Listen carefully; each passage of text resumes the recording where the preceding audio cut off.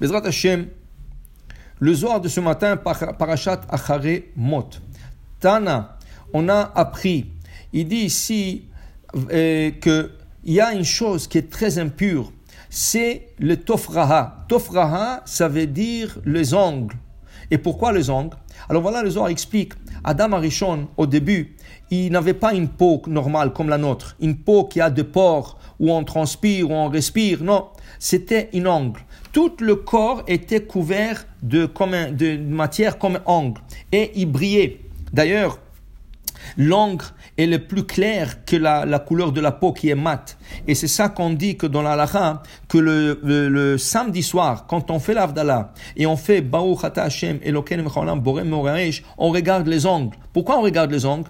On regarde les ongles pour voir la différence entre la couleur de l'ongle et la couleur de la peau, le paume de la main. Et quand tu vois, ça veut dire que tu as profité de la lumière. Pourquoi tu fais la bracha Borei Me'oraesh? Parce que je vais profiter du feu. Le feu, il peut me profiter si je peux voir quelque chose. Alors si je peux voir la différence de couleur entre l'ongle et le paume de la main, qui se ressemblent un peu à la couleur, mais ils sont différents, voilà, je profitais, c'est la bracha, c'est la raison pourquoi nous faisons la bracha, pour profiter. C'est sûr qu'au niveau mystique, on regarde aussi le paume de la main, toutes les lignes qui se trouvent au paume de la main, qui apportent beaucoup de mazal pour toute la semaine. Alors, ils peuvent prendre 2-3 secondes pour regarder toutes les lignes. Chacun dans ce paume de la main, il y a des lignes différentes qui emmènent un mazal différent pour chacun, mais c'est important de le regarder au moment qu'on fait l'Havdalah. Mais d'abord, la différence entre la couleur de l'ongle et le paume de la main, et après, on regarde les lignes qui sont tracées sur le paume de la main.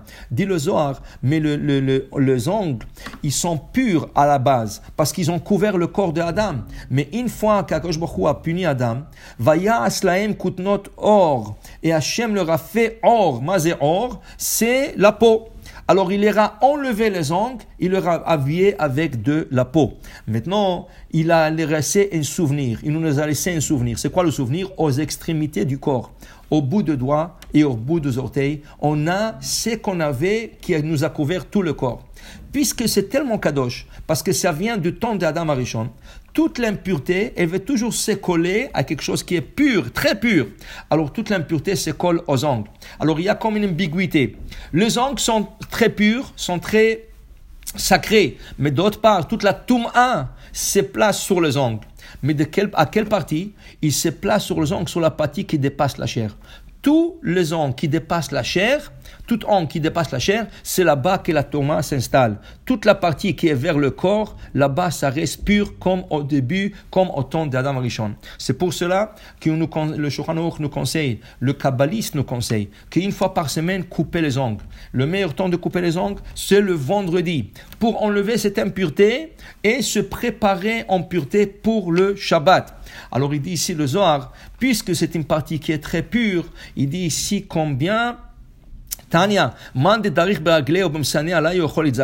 si tu piétines sur les ongles, même avec mesané, ça veut dire même avec des souliers, tu peux être affecté par l'impureté qui se trouve sur les ongles. Surtout pas, une femme enceinte ne devra pas piétiner, même avec des souliers. Pourquoi? Parce que has v'shalom, elle peut faire une fausse couche. C'est pour ça, quand vous coupez les ongles, vous le coupez rien que dans la salle de bain, dans un endroit où il n'y a pas de passage, et après vous ramassez le tout et vous le jetez dans la chasse. Alors il dit ici le Zohar, il dit ici que combien il faut faire attention. Alors il dit ici, si cette toum'a, elle est tellement impure, elle peut faire tellement de mal.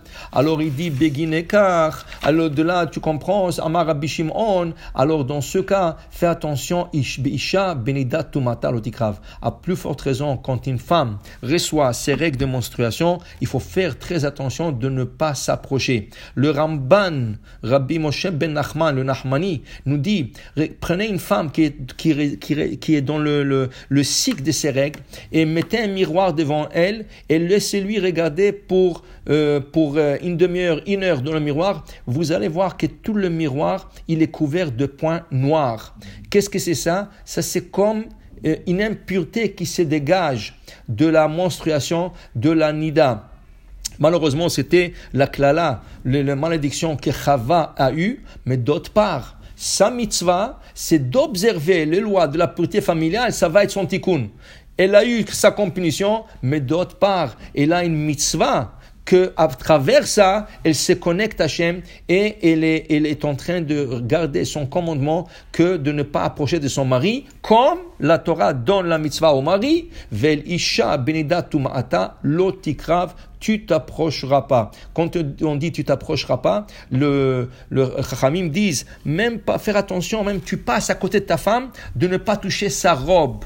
Pour que tu t'approches, ça c'est l'otikrave, pas rien que toucher. Même s'approcher et être en contact, quel qu'il soit, c'est interdit pendant la période de Nida. Alors c'est Kalvahomer des ongles. Si les ongles peuvent emmener une impureté tellement grande, à plus forte raison, le règle de menstruation, la Nida, une personne qui fasse attention. Pour dire qu'un juif doit se garder toujours dans un état de pureté. Et c'est pour ça que dans la paracha, on va parler de la pureté du Kohen Gadol qui allait au mikvé le même jour, 5 fois pour se purifier et encore se purifier et monter d'un niveau à un niveau pour pouvoir rentrer dans le Kodesh HaKodashim, dans le Saint de Saints, pour emmener la paix avec les encens pour représenter l'âme Israël. Bezrat Hashem nous donne la pureté par l'âme Israël et il purifiera la terre et Mashiach yavo bimera bi'amenu. Amen ve'amen. Baruch Adonai le'olam. Amen ve'amen.